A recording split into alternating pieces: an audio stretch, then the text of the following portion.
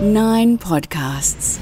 Australia, this is it. Once quite 30 final ball, gone That's the boring stuff out of the way, ladies and gentlemen. Now we can get down to the fun part of things. Hello and welcome to the grand finale of the official Block podcast with me, Shelley Craft. It has all been leading up to this. We started with 5 city slicker couples, shipped them off to Gisborne along with 5 huge heritage homes in need of a little love. We stuck them on 10 acres each, then watched them tackle the biggest challenges in Block history. There is a lot at stake. And even with a few ups and downs, didn't they ever rise to the occasion? It was an unforgettable journey for every single one of us. The end of the floor! But, as it turned out, there were even more ups and downs in store on auction day. 20 grand? Yes, I've always said they were unpredictable, but we saw some serious proof of that today. From location, this is your exclusive peek into everything that went on, the comments and the reactions as it all unfolds. Last chance, done, finished, sold. Then, in a moment, chats with the winners and grinners and those still in a state of Block shock. Oh, I'm really stressed, mate. What a day. The official Block podcast, thanks to Simmons Homes. Simmons, the great Australian builder. This is a really tough chat now with Omar and Oz because although they have taken out the title of the Block 2022 winners, taking home just under 800 grand each, I know they're not feeling like celebrating, but boys, you played the game and you played it well. We're very proud of ourselves. Obviously, we do deserve it. We put in a lot of work. We both left family, little ones behind. But in saying that, we were very happy early. We thought we'd set the benchmark high and everyone will make a massive profit. Didn't work out that way and it's put a massive damper on things for us. Well, look, that was the game plan, and Sarah Jane and Tom got to set the auction order. They did put you guys first because you did have the most interest in your home, and therefore, as you say, setting that benchmark of a high price. It was just extraordinarily high, and you had some frenzied bidding. And when you're going to auction, you need 2 people that desperately want your house, and that's what you had.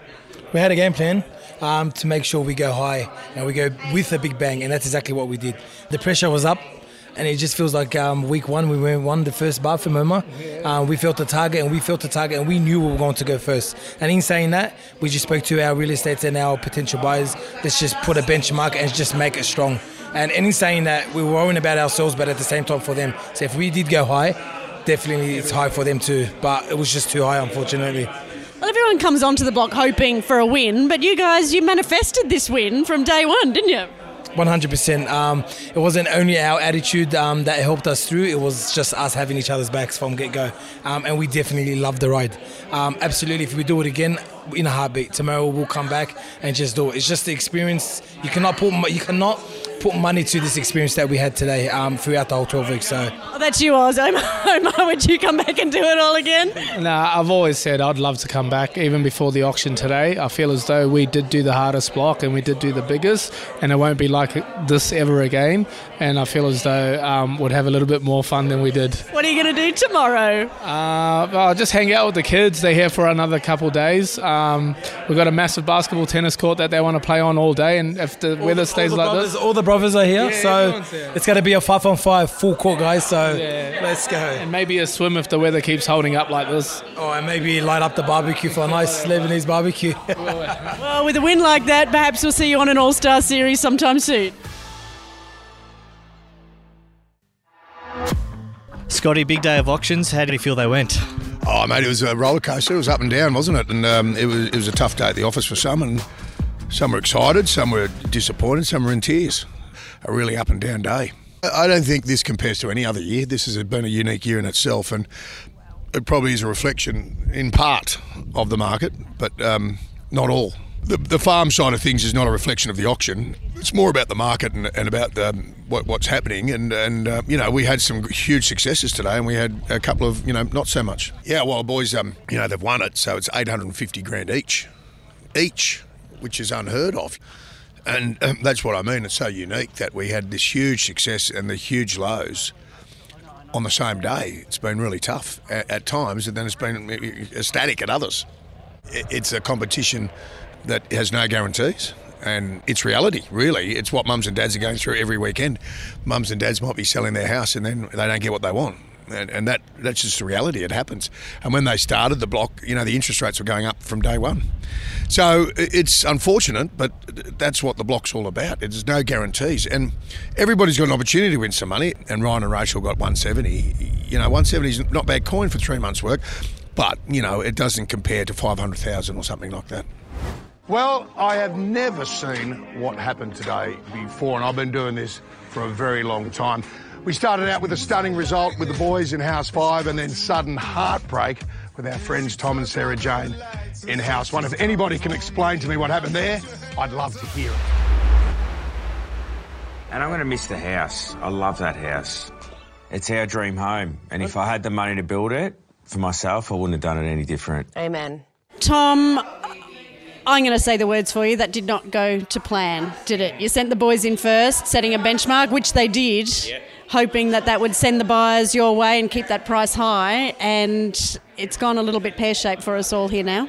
Yeah, it did. I mean, everybody wants the auctions to go off with a bit of a bang. I think it blew everyone's mind. Nobody expected the houses to go for that much. It might have razzled a few people. Yeah, it definitely razzled us a little bit. So, but it's a game at the end of the day, and we sign up to win or lose. And we had a great time and all that.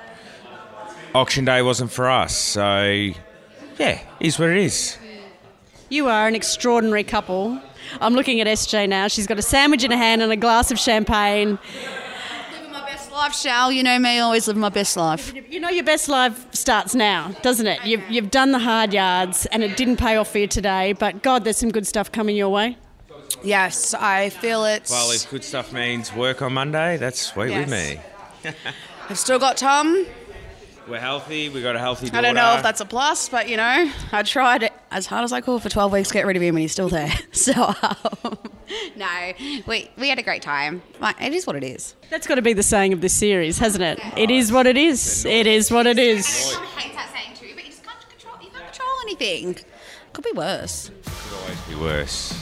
What an auction day and what a season. Who knows what the block has in store for next year? I know that I need a holiday. Well, there's only one way to find out, hey? And that means I'll talk to you then. Bye. The Block Podcast is thanks to Simmons Homes, the great Australian builder.